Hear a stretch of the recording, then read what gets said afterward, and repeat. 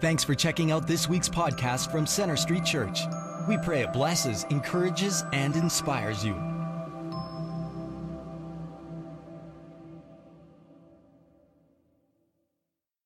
Welcome to all of you here at Central Campus, as well as those of you who are joining us online, and those of you who are meeting together at one of our other regional campuses in Airdrie, in Bridgeland, South Calgary, and Crowfoot in Northwest Calgary.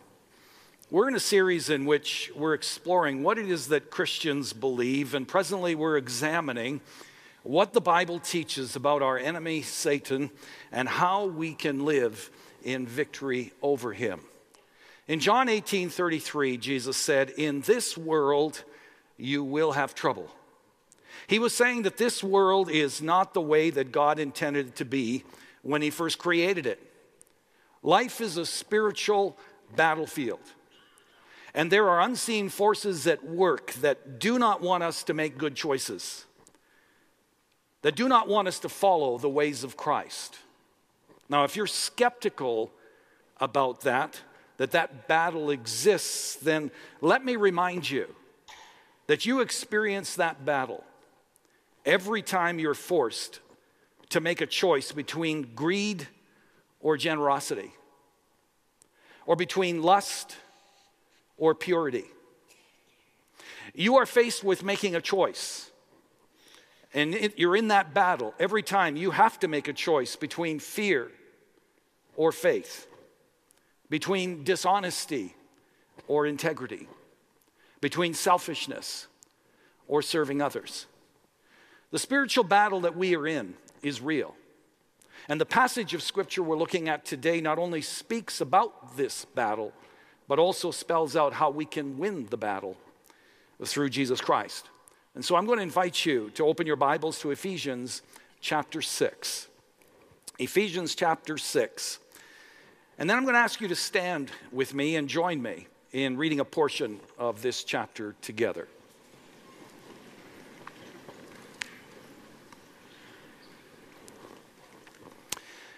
Therefore, put on the full armor of God, so that when the day of evil comes, you may be able to stand your ground. And after you have done everything to stand, stand firm then, with the belt of truth buckled around your waist, with the breastplate of righteousness in place, and with your feet fitted with the readiness that comes from the gospel of peace. In addition to all this, take up the shield of faith, with which you can extinguish all the flaming arrows of the evil one. Take the helmet of salvation, the sword of the Spirit, which is the word of God. Let us pray. Our Heavenly Father, again, we find such confidence in knowing that the one who is in us is so much greater than the one who is in the world. As we continue to look at how we can live in victory over the deception and the deceit that the enemy would throw our way, I ask that you would soften our hearts, that you would focus our minds, and Lord, you would give us the courage to respond in whatever way you'd have us to. For we pray it in the precious name of Jesus. Amen. You may be seated. Now, in the passage that we just read together, we're given a number of keys of how we can live in victory over our enemy. And the first key is we need to know our enemy. We must not give undue attention to Satan or have an unhealthy obsession with him, but we need to know him well enough to be familiar with the strategies that he uses to deceive and to defeat us. 2 Corinthians 4:18 tells us that we live in two dimensions, the visible world and the invisible world. And even though Satan is a spirit being and therefore predominantly unseen, he is very real and very active in our world today. Here in our text in verse 12, it says, "For our struggle is not against flesh and blood, but against the rulers, against the authorities, against the powers of this dark world, and against the spiritual forces of evil in the heavenly realms." And what the Apostle Paul is saying here is the major struggles and challenges that we face in life are not so much with other human beings, but with the dark and demonic forces of evil who are in opposition to everything that God stands for, are wreaking havoc in our world, either directly themselves or through other people. John 10:10 says, the thief, referring to Satan, comes only to steal, kill, and destroy. His agenda is to steal our joy, to kill our hope, and to destroy our very lives. Now, the reality is, you and I are no match for Satan. But the good news is, as Christ's followers, we are one with Christ. And Jesus is far greater than Satan and his demons. In fact, there's not even a comparison. Jesus is the name above all names. He is the King above all kings. He is the Lord above all lords. Without Christ, we are helpless against Satan. But with Christ, we are more than conquerors. Amen? Amen. So the first key is to know our enemy. The second is to know our position and authority in Jesus Christ. Now, we talked about this last time. This is so critical. But verse 1, Paul says, finally, be strong in the Lord and in his mighty power. Our strength comes from being in the Lord. Our authority comes from being in the Lord. It comes from knowing and claiming who we are in Christ. Through the finished work of Christ, Satan is a defeated foe. He has lost his authority and his power. The name of Jesus will always defeat him. And those of you who have dealt with individuals who are struggling with demonic oppression, you know the power of the name of Jesus in those situations. Now, in this message, we move on to a third key to walking in victory, and that is putting on the armor of God. Look at verse 10. Finally, be strong in the Lord and in his mighty power. Put on the full armor of God so that you can take your stand against the devil's schemes. When Paul wrote this letter to the church at Ephesus, he was in prison, awaiting trial. And he was chained to a Roman soldier 24 hours a day. Now, undoubtedly, as he was writing, the centurion's armor brought to mind a picture that he decided to use to describe to his readers how to live in victory over the attacks and the deception of the enemy. In the same way that a soldier would put on pieces of armor, so we are to clothe ourselves with spiritual armor. Now, Satan loves to deceive us. He loves to discourage us and to distract us. And as you'll see in this message, the first three pieces of armor are designed to defend against those particular attacks. The first piece of armor that Paul describes is the belt of truth, which is designed to defend against the deception of Satan. Look at verse 14. Stand firm then, with the belt of truth buckled around your waist. One of the primary ways that Satan attempts to defeat us is by deceiving us, by getting us to believe a lie or to rationalize away the truth. We see this all the way through Scripture. In Genesis 3, verse 1, Satan approached Eve and he asked her, "Did God really say?" It was just a simple question. But his purpose was to create doubt and confusion in the mind of Eve, to weaken her resolve to obey God fully, to begin to question God and the goodness of God, the intentions of God. Now, Satan continues to use various means like this to cause us to question the truth of God's words, the character of God. And he will do it in such subtle ways. Did God really say that? Are you sure that you're interpreting that particular scripture correctly? Does God really say that sex is wrong? Well, no, of course, we answer. God invented sex. It was his idea. Well, then, he'll whisper, what's wrong with sleeping with your boyfriend? You see, Satan's purpose is to weaken our convictions by raising doubts in our mind about whether there is a God, about whether Jesus is the divine Son of God, or in the words of 1 Timothy chapter 3, verse 14, whether the church is the pillar and the foundation of the truth. If he can get you to doubt the truth of the Bible just enough not to open it,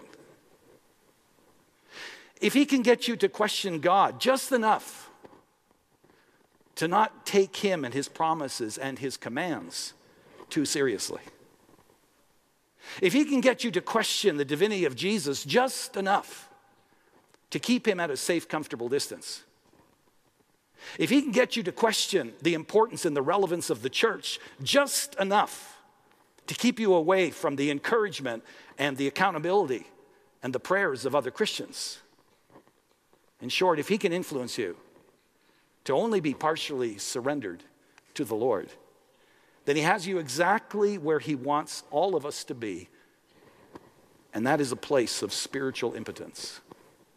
A place where we may have a form of godliness, but we lack the power thereof. We're just going through the motions. We are in that place that Jesus referred to when he talked to the church of Ephesus. He said, you're neither cold or hot.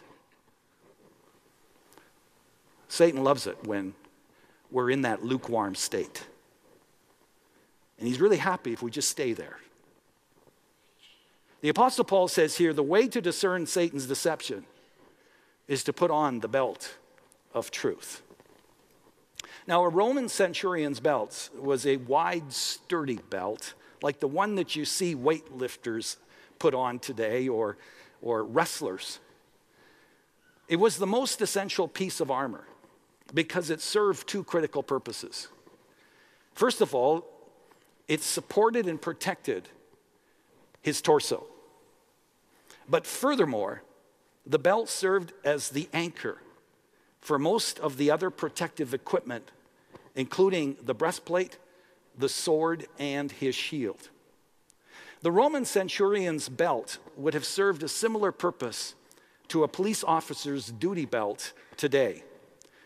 A police officer's belt holds all of the defensive and offensive equipment together, including his gun, his taser, his ammo, his radio, flashlight, baton, and several sets of handcuffs.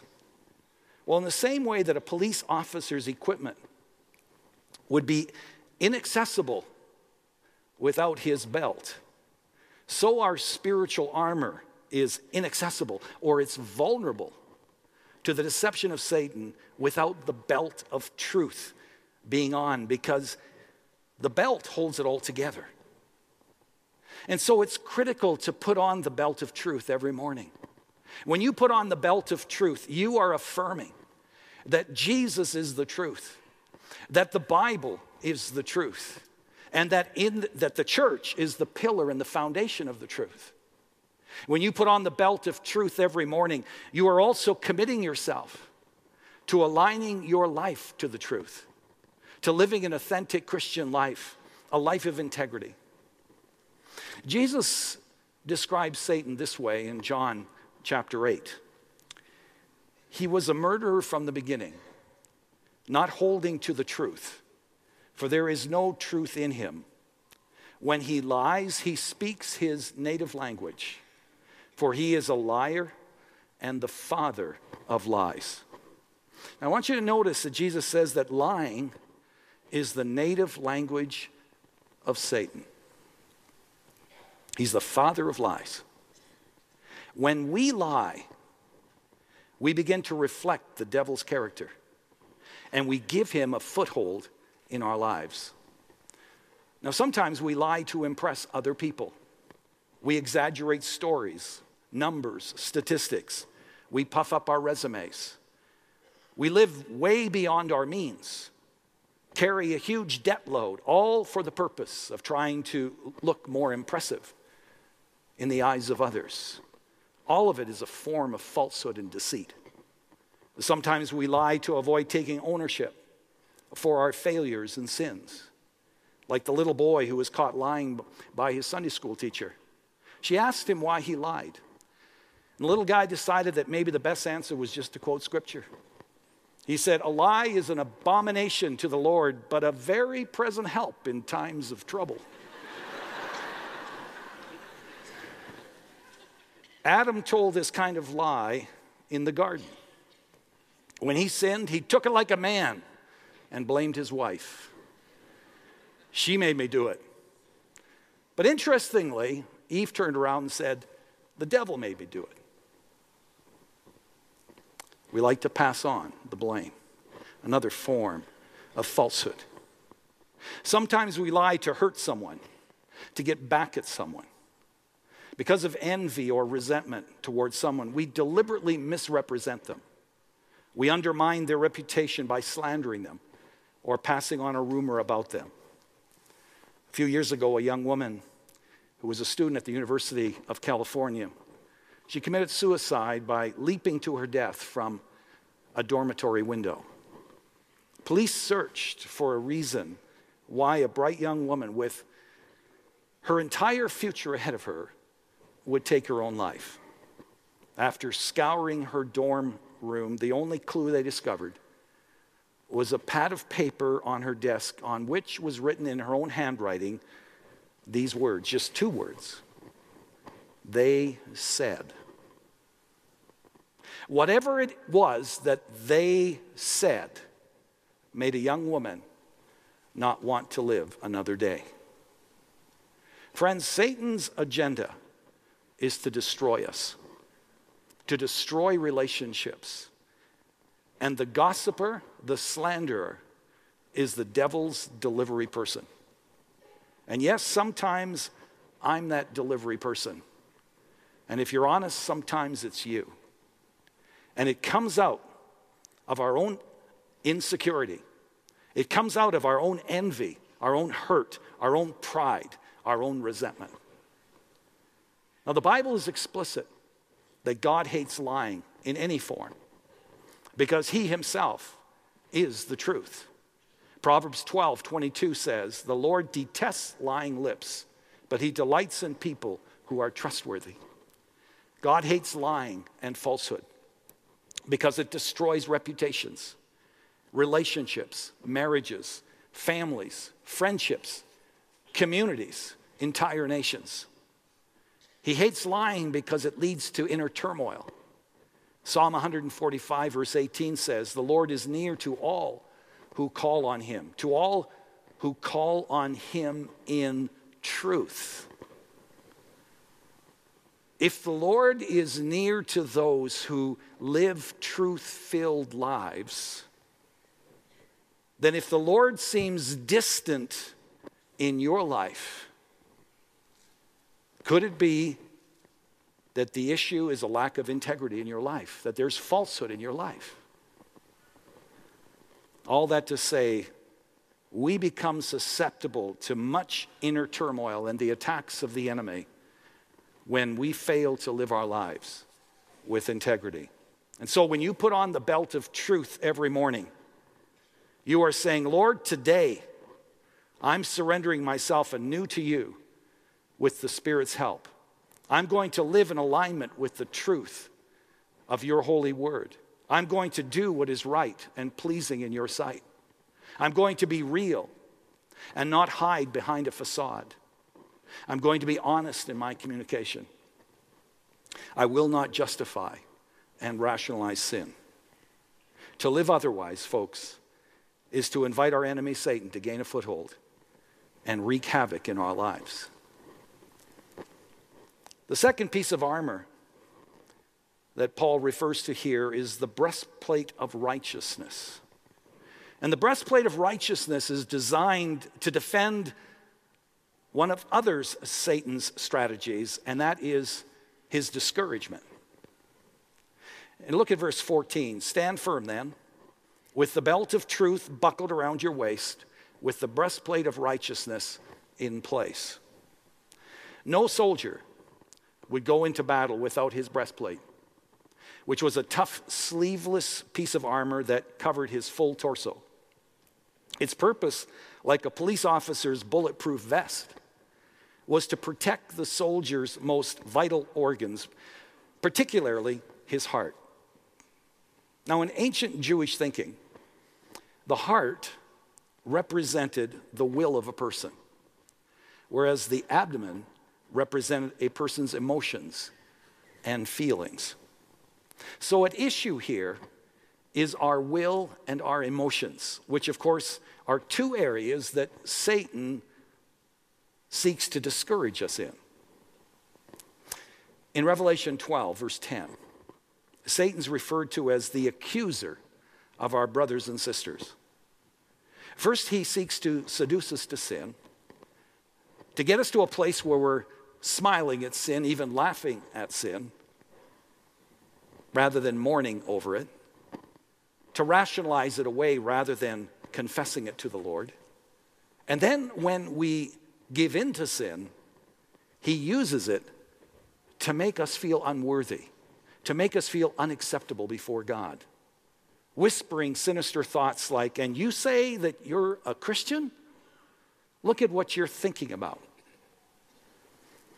That is why we must daily put on the breastplate of righteousness. Righteousness or holy living defeats Satan absolutely, because righteousness is everything that Satan is not. And so when I put on the breastplate of righteousness each morning, I am affirming and committing to the following two truths. First of all, in Christ, I am righteous before God. Now, as I pointed out last time, you can't make yourself righteous. This is a work that only God can do for you. It is a gift from God. When you repent of your sins and you put your faith in Jesus Christ, a great exchange takes place.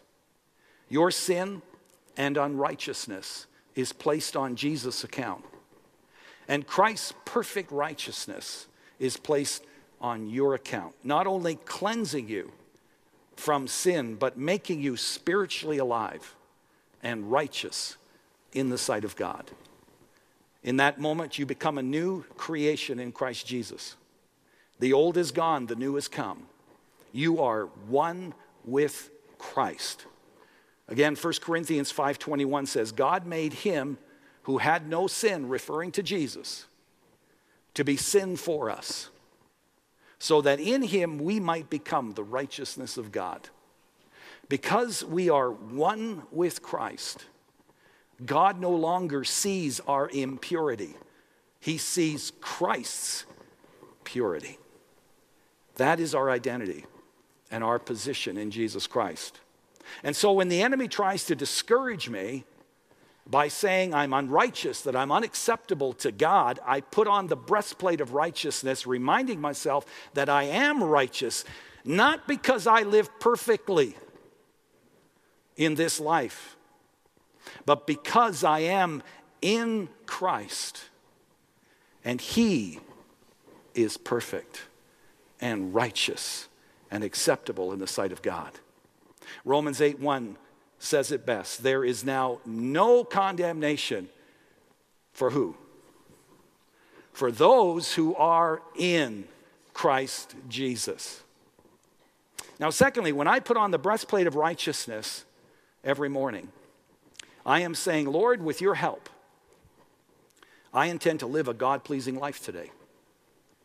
You see, the Christian life is not just a change in our identity and our position before God, as important as that is. But if our decision is genuine, it also involves a change in the way we live our life. Make no mistake, and people need to understand this. The person who wants to put his trust in Jesus in order to get to heaven, but has no intention or a heart desire to obey Jesus and to follow him as Lord and King, he will not receive eternal life. He will not get what he asks for. He will not receive the Holy Spirit. He's playing games.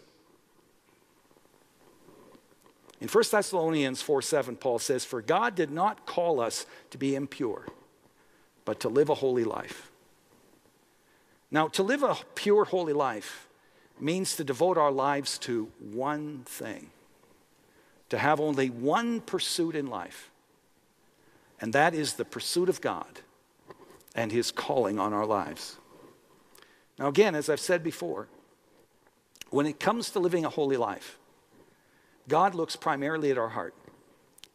And it's not the perfection of our lives. It's the direction of our heart that He is most concerned with.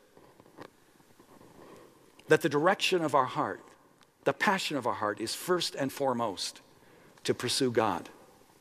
When pride or unconfessed sin or other pursuits take center stage in our lives, we will experience a breakdown in our friendship with God and also in our relationship with others. And we will ultimately lose the joy and the peace that we have as well. Because one sin rarely is the issue. It's like dominoes. It begins to lead to other sins. For example, the Bible says in Psalm 51 that after David committed adultery with Bathsheba,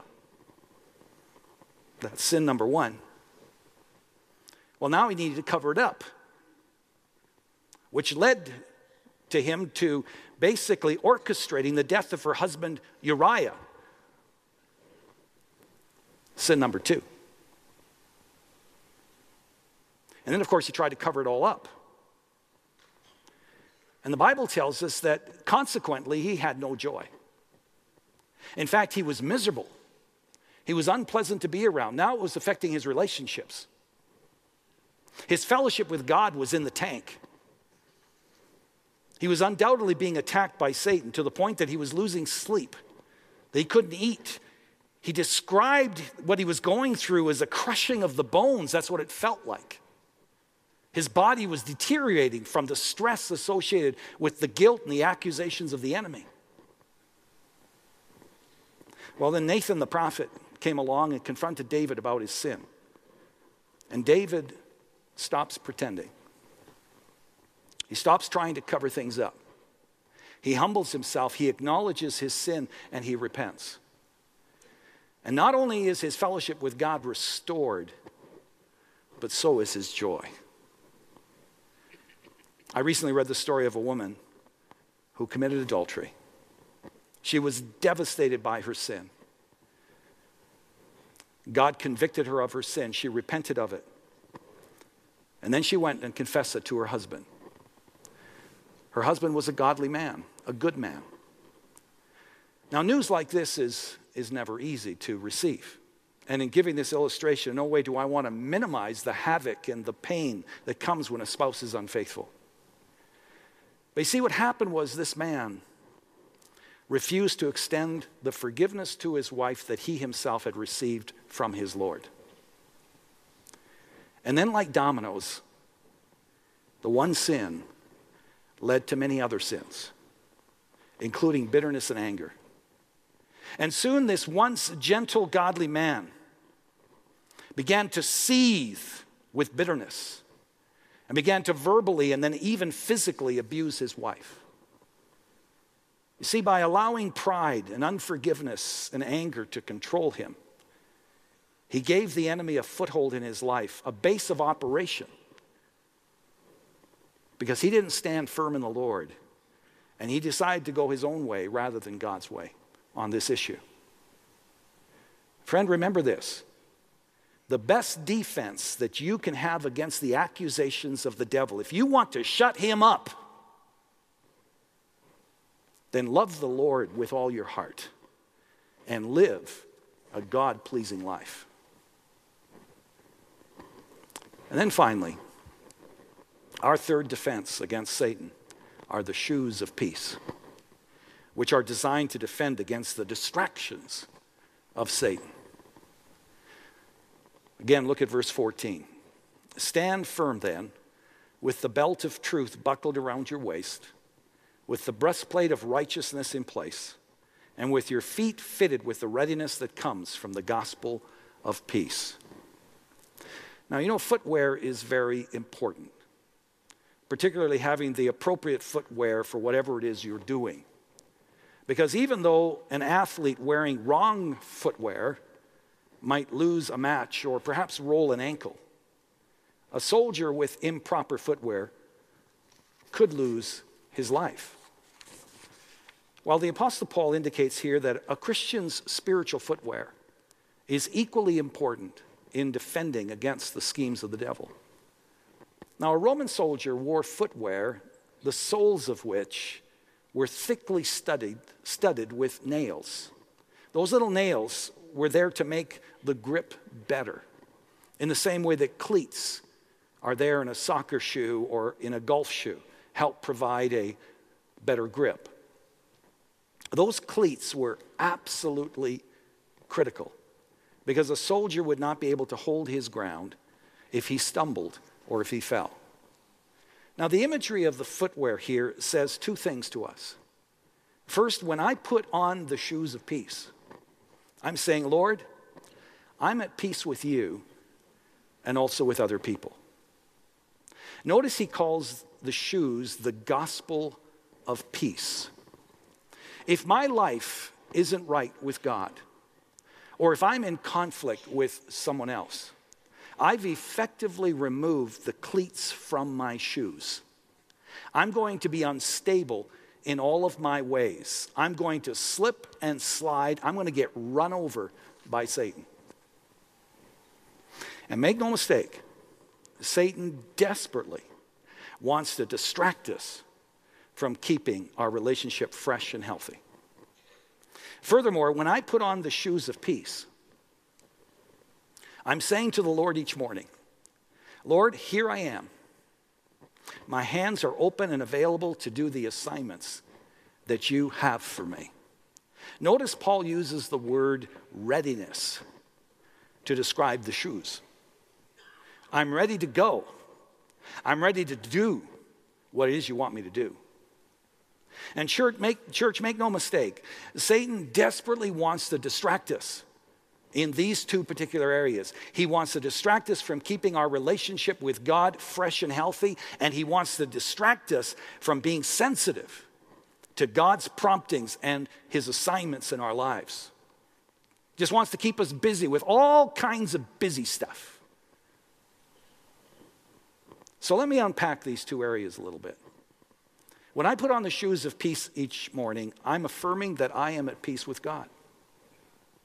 God is the source of peace. He is the giver of peace.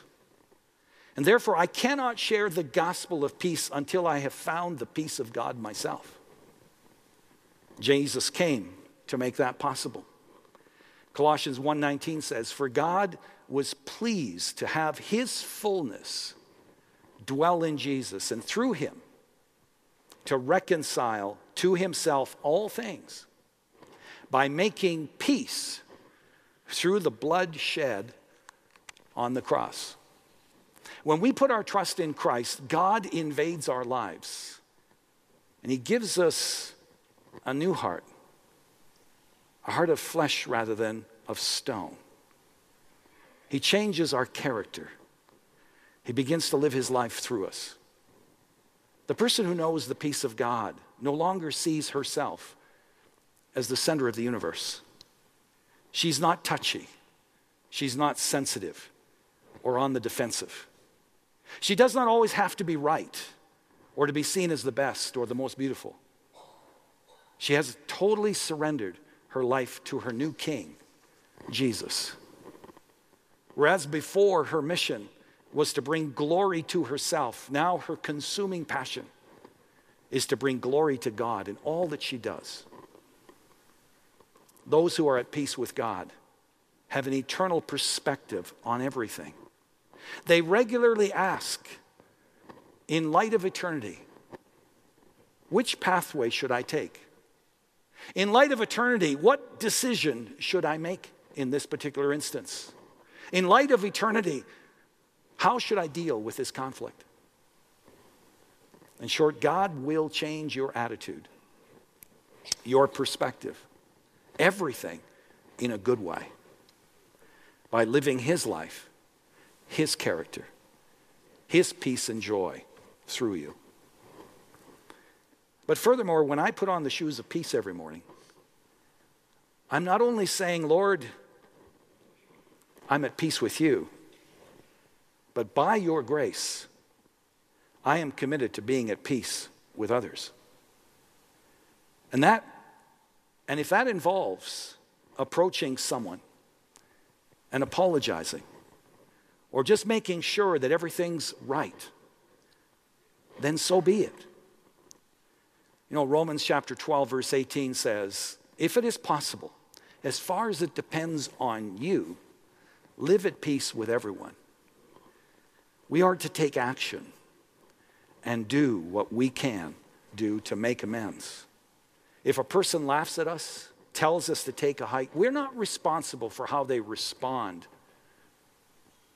to our efforts to make peace. We're only responsible to do our part to try to be at peace with everyone.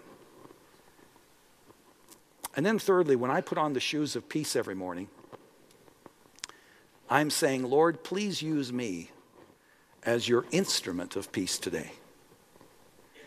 In his Sermon on the Mount in Matthew 5:9, Jesus says, blessed are the peacemakers. And the word that he uses there for peace has the same essential meaning as the Hebrew word shalom. Shalom does not mean the absence of conflict or the ceasing of hostilities, which is the popular notion that we have today of peace. You know, you do your thing, I'll do my thing. Let's just leave each other alone. Shalom isn't simply leaving each other alone. No. It is wishing and actively seeking God's best for the other person. That which is good and positive and healing. When a Jew says shalom, he's not just saying, I hope you don't have any problems. He's saying, I hope you have prosperity and a good life. Shalom is an active word. It implies taking action. It implies taking initiative. It implies taking risks. Jesus is calling us to do more than just keep the peace. He's actually calling us to be makers of peace, to bring a little bit of heaven to earth. He's calling us to get our hands dirty, to allow our lives to wander into the messy parts of life a little bit in bringing about shalom in our world. And so, for example, the peacemaker doesn't just encourage a couple to stop fighting. You know, go to your room, leave each other alone, and then disappears. No. He becomes willing to help them get to the bottom of their problem and to start on the right track or direct them to someone who can help them. A peacemaker doesn't just provide food and clothes for the hungry. No, she is willing to respect their dignity by showing them how to make a living and by providing the support, perhaps microloans, whatever is needed to make it a reality.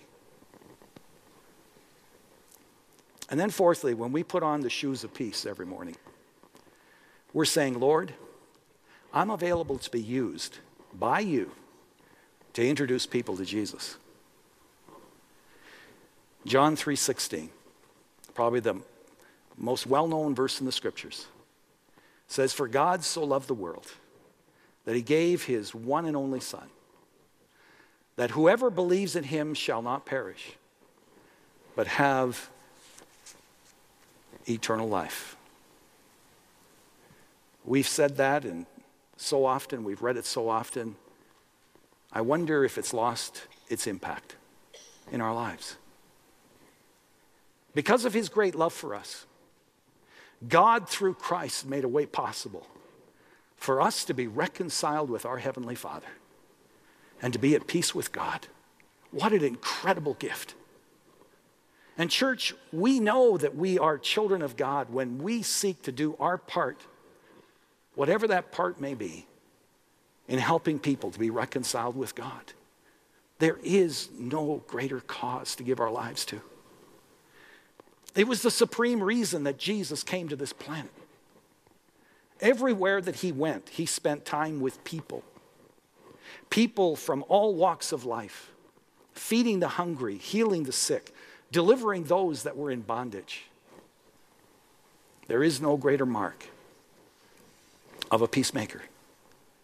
When we put on the shoes of peace, when we provide shelter, clothes, and food for those facing crisis, when we walk across the street and bless them with a pie that we made, or when we invite them into our home for a meal or an evening of fun, we're putting on the shoes of peace. When we put on the shoes of peace when we regularly listen for the promptings of the Spirit and make ourselves available to listen to someone who's hurting. Make ourselves available to serve someone. Make ourselves available to invite someone or to provide help for someone. We put on the shoes of peace when we behave as Jesus would behave in a given situation. When we grieve over what Jesus would grieve over. When his mission is our mission. Now, we won't reflect the character of our Lord perfectly, of course.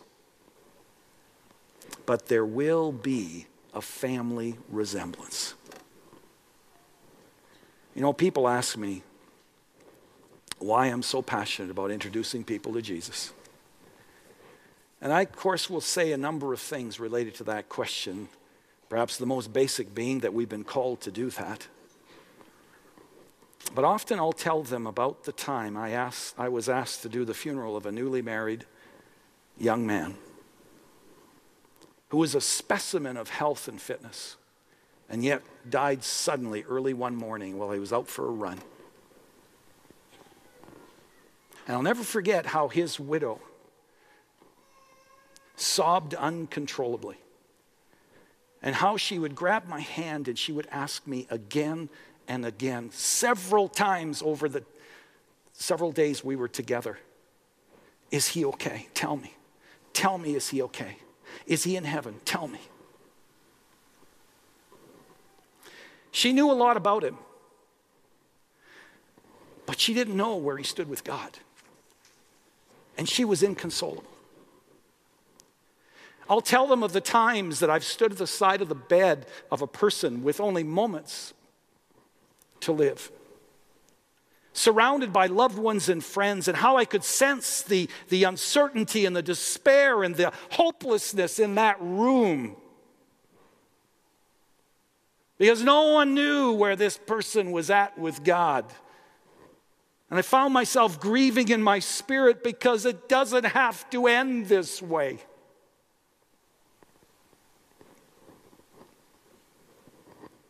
Friends, because Jesus lives, darkness, hopelessness, and despair doesn't need to win in the end. And the devil won't win, folks, if God's people will daily put on the belt of truth, the breastplate of righteousness, and the shoes of peace. You know, in Philippians 1:21, the Apostle Paul said, for me to live is Christ. I'm wondering, for you to live is what? Is it God and God alone? Or is it God and something else? Or is it just something else? Some counterfeit God that you're pursuing? And that if you're honest, you'll have to admit it won't mean a hill of beans in the end. You know, I'm convinced that Satan's most successful in his attacks against us when outside of our work responsibilities, we're just sitting around vegetating, giving our lives to lesser things, earthly, temporary things, rather than investing in those precious hours, either directly or behind the scenes, in people who matter to God.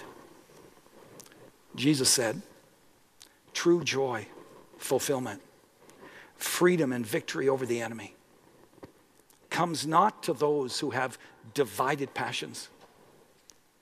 It does not come to those who worship at the altar of a myriad of counterfeit gods, but rather to those who seek first his kingdom and his righteousness and his mission. I can't think of a greater cause to give my life to than to daily put on the shoes of peace and simply to be available to the Holy Spirit, to be used by God in some small way or some significant way in the chain link of events that God will use to draw people to himself. May it be so in all of our lives, to the glory of God and for the sake of a world that so desperately needs the Jesus that we know and love. Would you stand with me for closing prayer?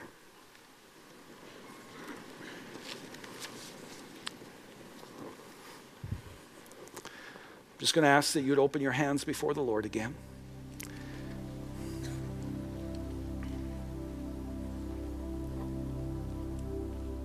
And just ask the Lord, Lord, what are you saying to me today?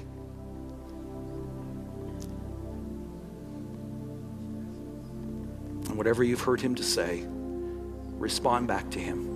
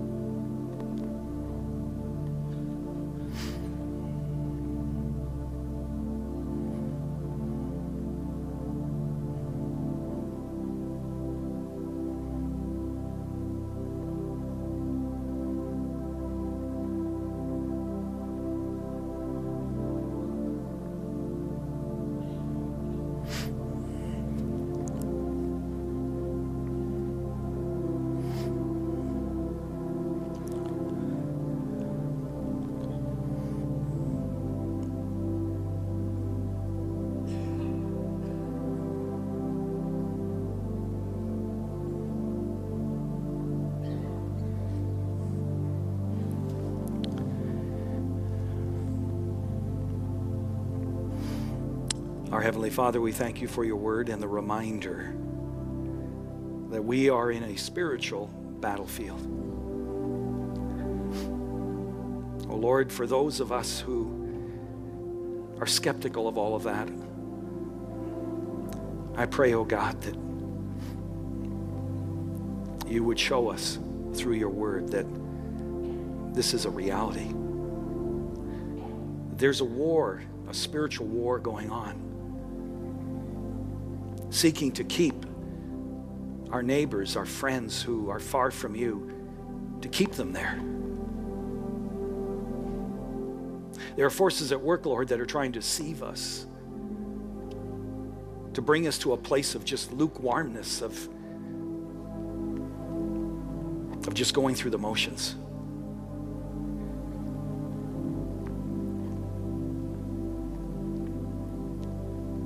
Thank you for providing for us not only the assurance of our salvation, but Lord, the armor to defend against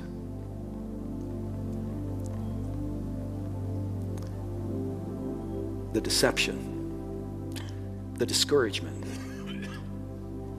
and the distractions of the enemy.